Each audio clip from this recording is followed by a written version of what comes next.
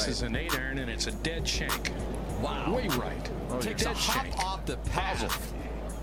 You got to be kidding me.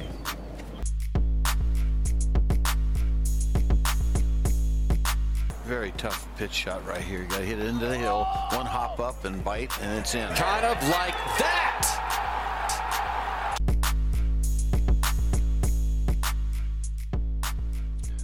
Well, I would like to welcome the owner of the Dismal River Golf Club in Mullen, Nebraska, Joel Jacobs, to the Sub 70 podcast. Joel, thank you for taking the time today to be with us. I greatly appreciate it. Absolutely. Well, first off, I should probably announce to everybody who listens to this, at full disclosure, I am a member of the club. I'm still shocked you let me in. I don't know how I got past the safety valve there, but I do appreciate it. So probably should let everyone know I'm a member as well. So it's, I obviously love the place. So the podcast is probably going to reflect it. But I appreciate you letting me join this year, and I'm really looking forward to heading out there.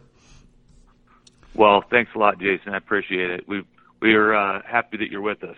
No worries. It's a heck of an experience. But let's talk about the club itself, so the listeners can get some context about the club, because it's doubtful a lot of people have been to Mullen, Nebraska. So, and it's different than what a lot of people think about Nebraska if you're driving down Route 80 through the state, which looks, very much like Illinois or Iowa with cornfields as you go into that route. So no one better to probably answer this than you of what makes Mullen special. Why does it look different as you get to that region of the Sandhills, and sort of describe the topography and land? Yeah, it's the Sandhills of Nebraska are kind of it's kind of the last frontier in the United States. It's one of the largest deposits of actual sand in the world, and it's a beautiful remote area with big rolling hills, native grasses, and it's just a place where you can really escape and get away from the rest of the world. Yeah, it has like an out west feel, right? It feels more right. Vibe of Wyoming, Montana. Even though you're in Nebraska, to me it feels like you're out west. I'm assuming you feel the same way.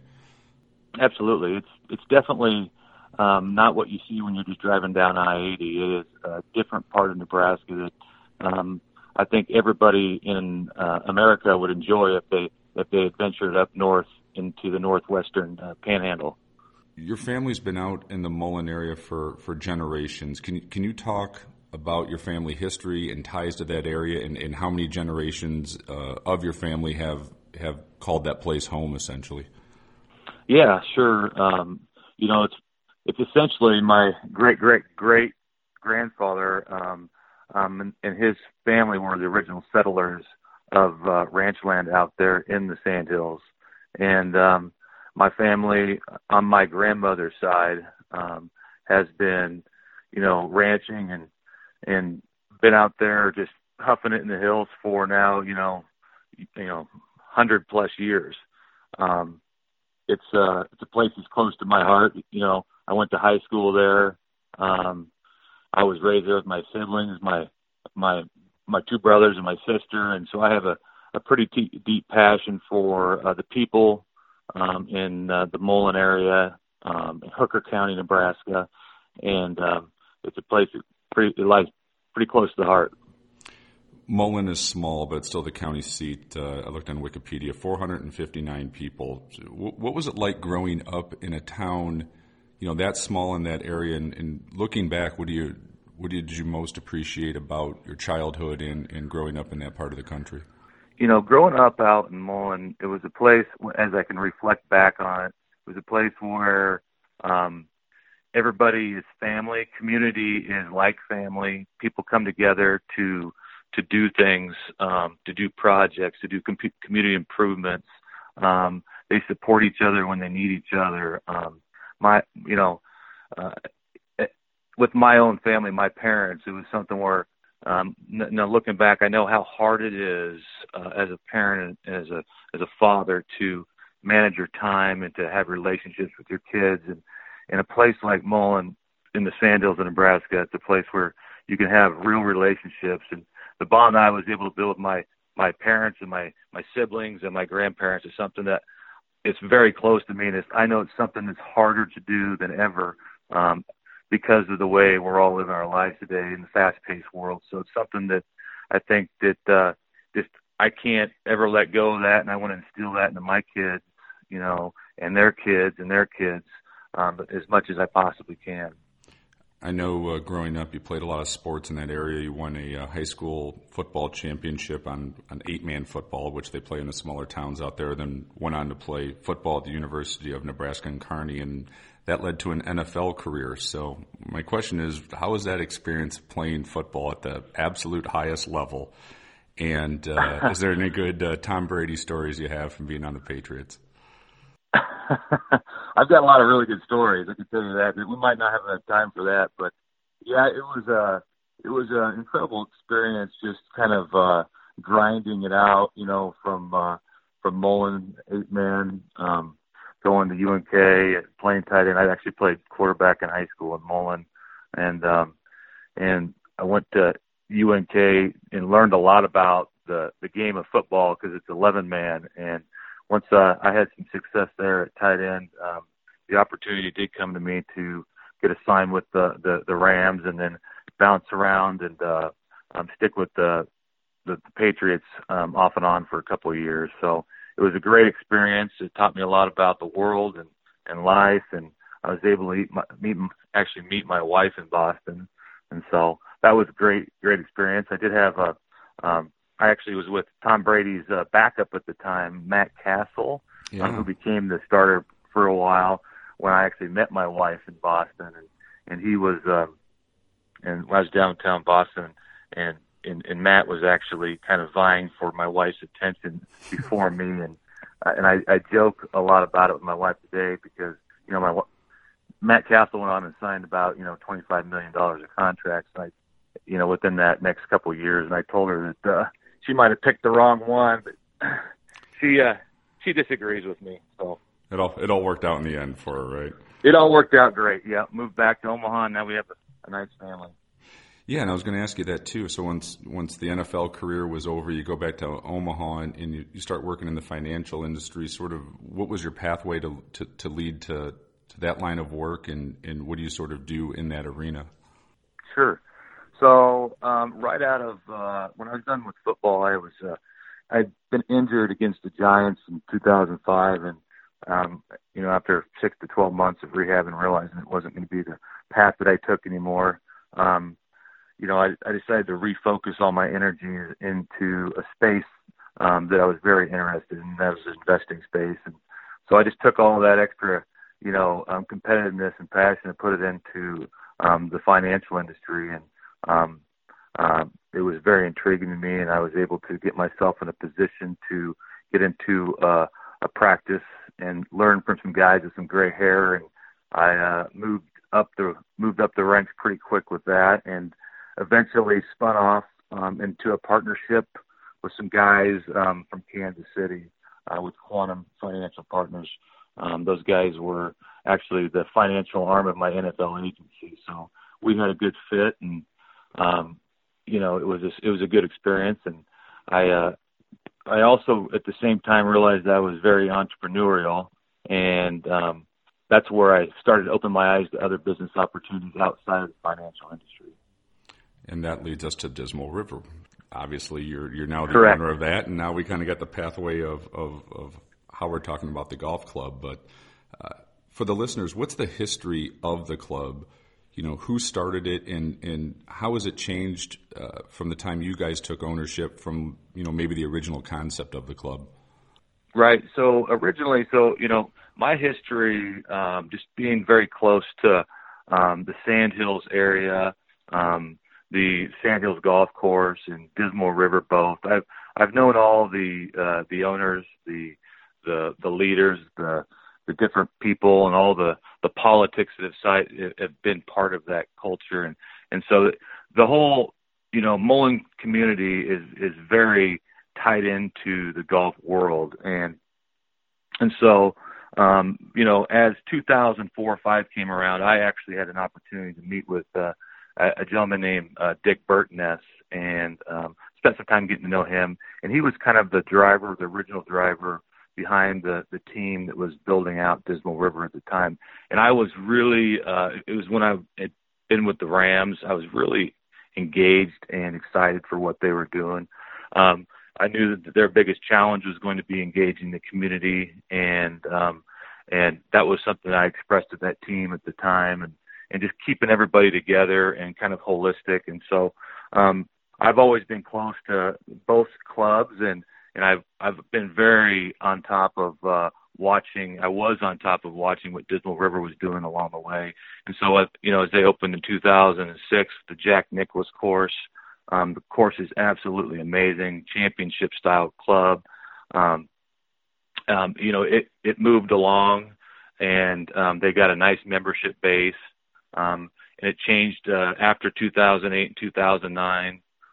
It had changed hands one time from the original group, and at that time, the next group that came in had brought the designer Tom Doak into play and built that course out. And I think that was an incredible move at the time in 2013. Tom Doak is a world-renowned golf designer, as you know, and he's a perfect complement to Jack Nicklaus. And to be able to have a course like Nicklaus's on in the Sandhills and a course like Tom Doak's side by side, I think you're getting the best of both worlds. You're getting,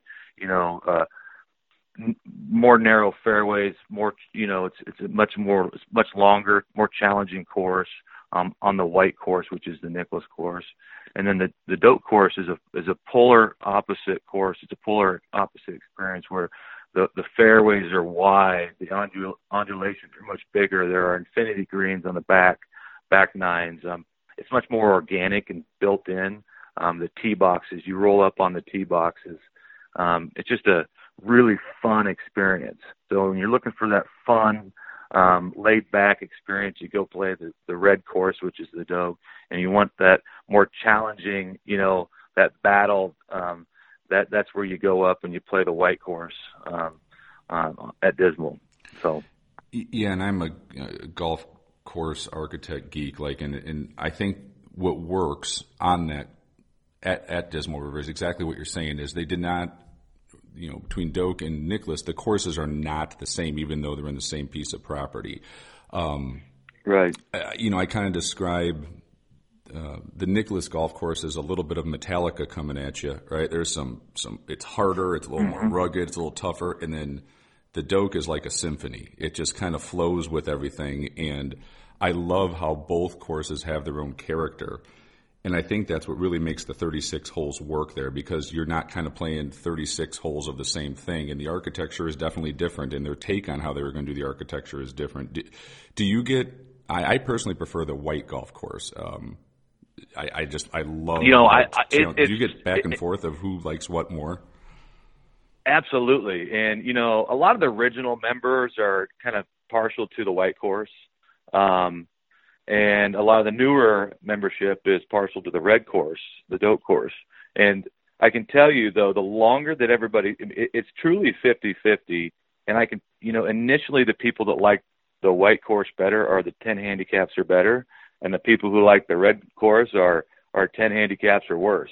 It plays into their own game as well, which is interesting. But I personally like the red course up front initially, just like that. And as I spent more time, that was right after it was built. But as I spent more time, I just learned to I really love the Nicklaus course as well. I mean, I would just say every other day I play the other one and have the same feeling about which one's better.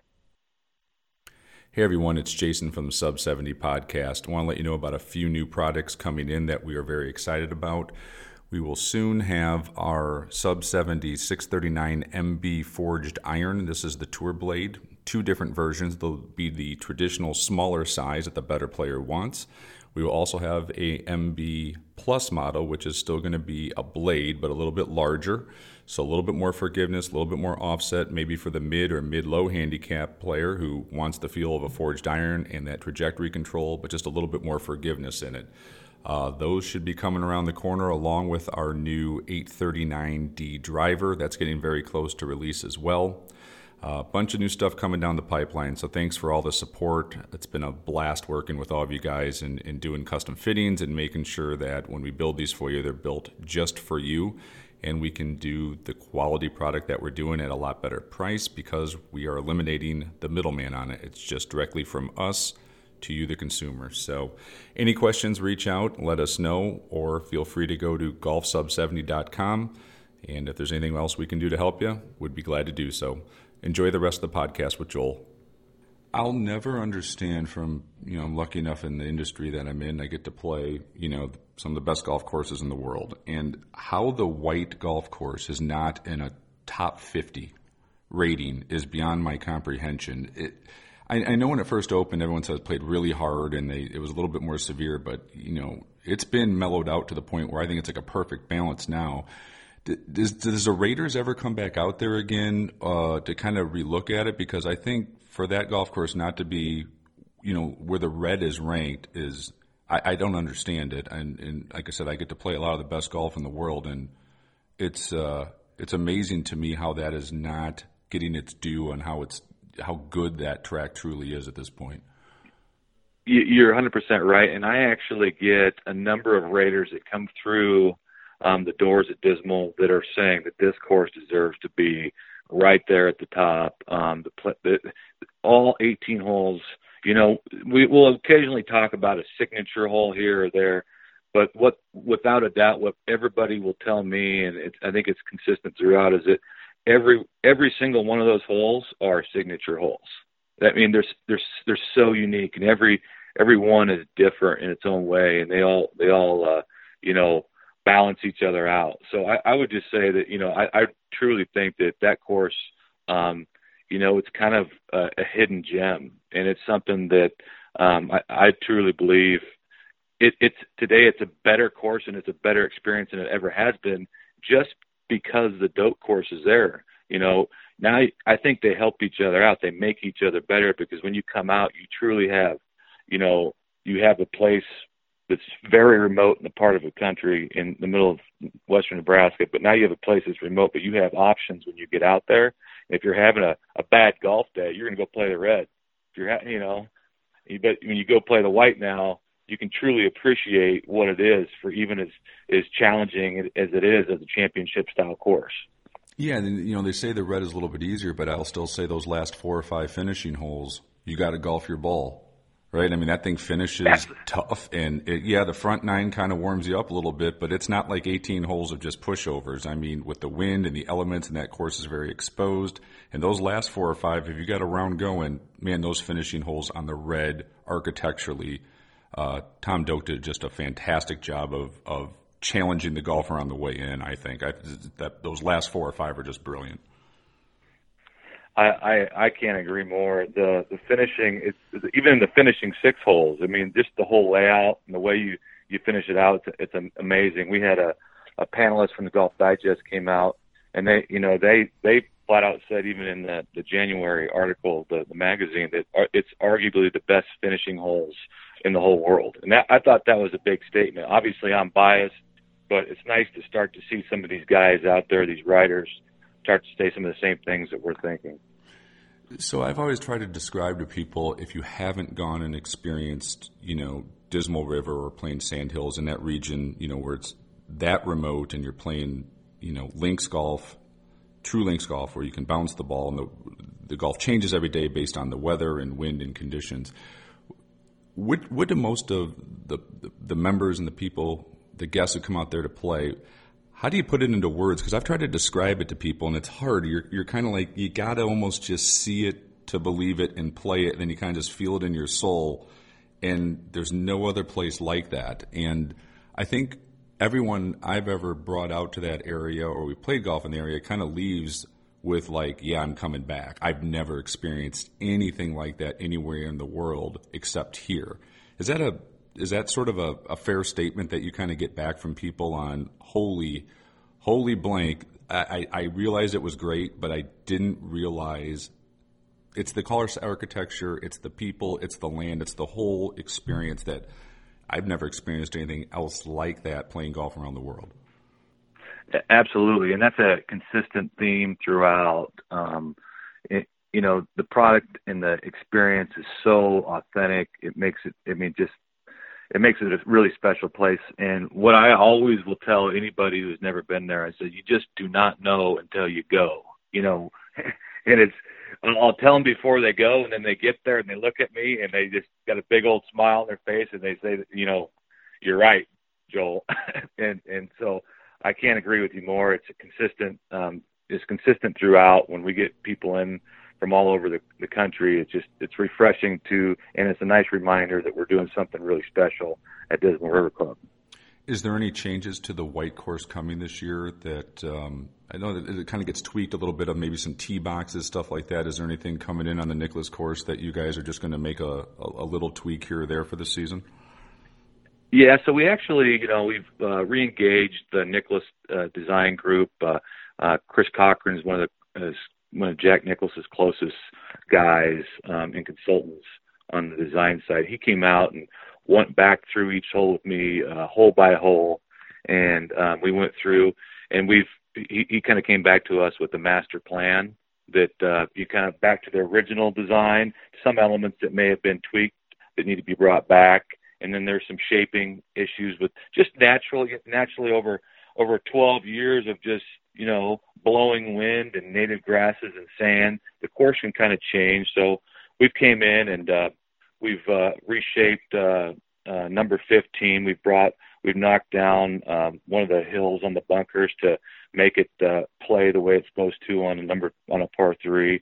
We brought back the championship tee box on number 7, which is an incredible view down the hole for the long hitters. And we grabbed number 18, the back tee, and put that back in place. There's always been a championship tee on number 18, but we actually added the back tee as well that was supposed to always be part of that initial layout. So other than some of those basic things, we got rid of a couple of tee boxes that were added over the last 3 to 5 years that really we don't believe came into play with the design element of what Nicklaus was looking for. So overall, just it's those little tweaks along the way between now and the next 3 years. Plus, we are just doing some minor reshaping of all the bunkers because there's 300 plus bunkers on the white course, and with lots of wind every day, those things change, and so we go back to those priority bunkers that are really coming to play on the golf course, and we're making sure that those fall in line with the way that they're supposed to play, with the Nicklaus design. So that's a project that we'll be continually working on between now and the next probably 3 to 4 years. So, with the size of both the properties, the maintenance staff, that must be a pretty good sized group you have to have. You have to have a great leader, to get to the conditions you guys wanted. So, how many people do you have to sort of maintain it at the level you guys want? And it's a big responsibility from the superintendent out there. Can you comment like what this takes to do it at this level that you guys are doing it at? Right. So, we're a full year-round operation now, and we go from, our golf season's from May through October 31st, and during that summer fall season, we're running about 60 people, and a lot of people wear a lot of different hats, and because of our offerings, we have outdoor activities, we've got other recreational things, right, that we have going on out there, like hunting, shooting, family recreation, spa. And so what we've been able to do in those different departments is take some of the other staff and pair it back over to the golf course as needed. So we're always running about, 20 to 24 on the courses, and then we fill in with some of the other departments, that as needed on a week-over-week basis. We'll pull some of our outside services people, our PGA interns, on the Sunday, Monday, Tuesday, to help get the course prepped, or rework it from the busy weekend. So it's an ongoing challenge, and I tell you what, we keep getting better and better at it, which is a lot of fun. How do you see the club changing in the next, say, 5 to 10 years, where it's not just a golf club anymore, like you already described, where there's other activities, there's other, great things about that area besides just the golf? How do you see the club evolving? Right. It's really, it kind of goes back to the experience of what you just mentioned here a few minutes ago about the experience of just stepping on the property. There's so many reasons to be out there. It's almost therapeutic. And so there's all these people that would love to be out there, and it's a place to build real relationships, whether you are a golfer or not. So what we've done is we've built on, the property and added these other elements that that tap into, women and families and couples. And, I think it's just going to be a place where you can truly get away from the world and build really, really good relationships with the people you care most about, and do things like play world-class golf, go shoot, learn how to shoot guns. You can do upland bird hunting. There's big game opportunities. We have a full spa that we actually are opening this weekend, going into our opening golf weekend. And then we have family recreation. We've got kayaking and fishing. And so those things have really got a lot of legs, because, there's a lot of people that will golf, but their spouse or their kids, they may not like to golf, but they want to go travel and do something together. So it's really paired out well for us over the last 2 years as we've added those things. And then the accommodations, the view, where they built the clubhouse is another one that you can't describe it until you sit out there with a drink at night, of the vastness and the beauty of that essentially valley overlooking the Red Golf Course. The accommodations are world class. The view is, I have to look at the first thing when I get out of the car and go see it. It's the last thing I look at when I leave, because it's that amazing. How tough is it because you're in such a remote area, but yet the service, the dinner experience, which is just world class, how do you bring that experience of that level into such a remote area and still pull it off like that? Like, that must be challenging as well. I mean, it's sort of what the members expect, but you guys do it, it's effortless, it seems like, and the food, the experience, the lodging, the whole 9 yards, on top of it being beautiful views, to keep that world-class experience there. That must be rewarding and challenging at the same time, I guess is what I'm asking. It absolutely is challenging, but it's really constantly communicating to the team where we're going, what the vision is, and everybody out there believes in what they're doing. They love the product, they love the experience, and they love to see the people that come in and how excited they are to be there, and that kind of fuels them too. And as on our org chart, one of the things that I've done is I put members and guest experience at the very top, no matter what. And so with that, it's in its simplest form, all of the team just makes an initiative to make sure that they're doing their best for the members and the guests. And I think that just attitude and effort are the two things that people can control. And if you make sure you're reminding your team of that all the time, it makes it easy. It helps with the whole experience, because we have an incredible product and we don't have to oversell it. We just have to take care of the people that come out to see us. Yeah, and I'm not trying to, overstate, because I'm a member out there, of how stunning it is. But like you said, that view out back. I mean, I've never experienced anything like that, to sit out there and take it in for an evening. It's truly incredible. Let's talk about your famous neighbor down the street of Sandhills Golf Club. I got to play there in 2007, and it changed the way I thought about golf. I always thought, Parkland-style golf course, Medina, Butler is the best golf in the world, until I went out there for the first time and played it, and just fell in love with the area. Right. It's an unbelievable golf course and a piece of property as well. How is the relationship between Sandhills and Dismal, at this juncture? And from 10,000 feet, can you sort of describe the differences between both clubs? Sure. I've been around, like I said, I grew up in Mullen. I was out there at Sandhills Golf Course before the greens were there. I saw the sticks in the ground, and the native grasses before they put the greens in. So I knew a lot of those guys from the very beginning, and a lot of the original members. And I actually was a guy on the front end that was one of the very first caddies in the local caddy program at Sandhills Golf Course. And so I know the culture, I know the people, and I tell you that, from the early 90s, the golf world has changed to the mid 2000s, 2010, 2015. Mm-hmm. It's culturally, when Sandhills came into play, you had a lot of early baby boomers as founding members, right? And so fast forward 15, 16 years to when Dismal River opens, you've got some of those guys, but it's usually it's the next generation of baby boomers. And so, and over that time, Sandhills built a great rapport with the golf community and the golf world. And Dismal River came in, years after, and laid an incredible footprint. But I would tell you that the main difference is just the generational difference between, the early 90s to today, because Dick Youngscap, he's still leading the charge at Sandhills Golf Club, and he's a great guy, and he pushed the doors open at Sandhills and made way for what it is.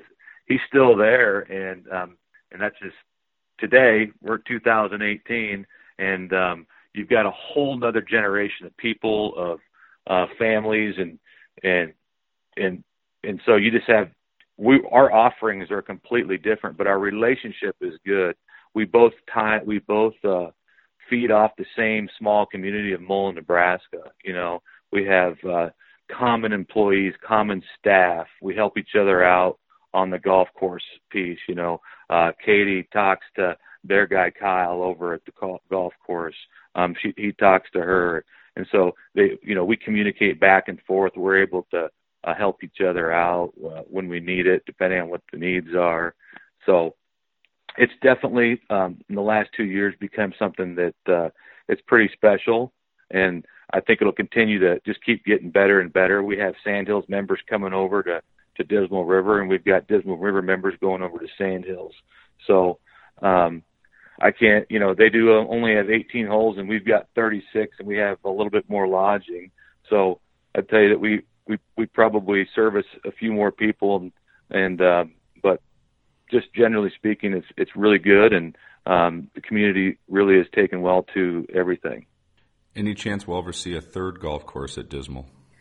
I can't say yes, I can tell you that, but there has been, over the last 10 years, there's been a handful of really well-known designers and influential golf people in the world that have engaged Dismal River and myself about the idea of adding another 18.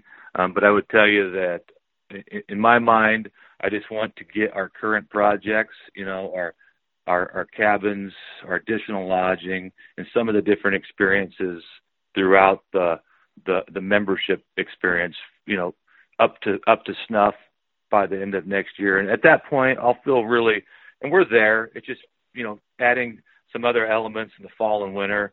And once we get through that in this year, I'll be definitely comfortable with entertaining the idea of an additional 18. But there's no promises. So I hear you. We talked about this a little bit earlier as well, that there's no signature holes, and I agree with that they're all unique on themselves. But if you had to pick one or two holes from the red or one or two from the white that are just your personal favorites, is there two on each golf course that stand out that you enjoy the most when you play them? Yeah. So I absolutely love number 18 on the red course. The finishing hole on number 18 is just incredible. I know it sounds kind of funny, but it's almost a spiritual experience as you're teeing off from the tips back there and you're looking back up the valley. It's just an incredible hole. And I'm also a big fan of number 6 on the red, which is it's a short par 4. It's kind of one of our photographic pictures.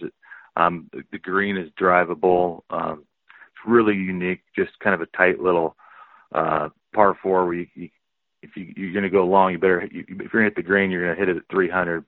And most people try it, but very few succeed. So it's a beautiful hole. And then on the white course, I would tell you that that number 4 is an incredible par 4 that I just love. It's got an old cow rub in the middle of the fairway and a windmill down by the green. And, you know, it's very photographic, but the hole plays out really well with the bunkers all along the left side of the fairway. And it's a neat hole. I think a lot of people appreciate that hole because it seems so authentic into the hills as well. And what else on the Nicklaus course?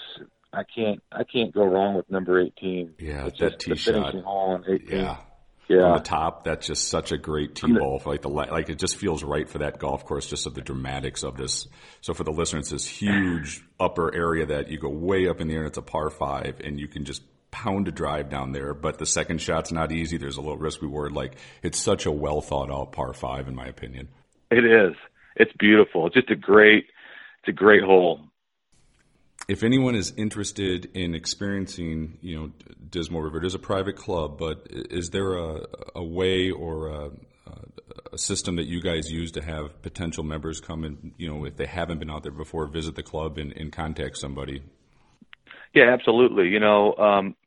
So where we're at today is, we've opened up the doors in the fall and winter, and we're adding additional lodging. So I would tell you that we are pretty much at capacity right now on a membership, but we are opening it up to add additional membership between, now and the next 36 months as we continue to finish out our cabins that we're building.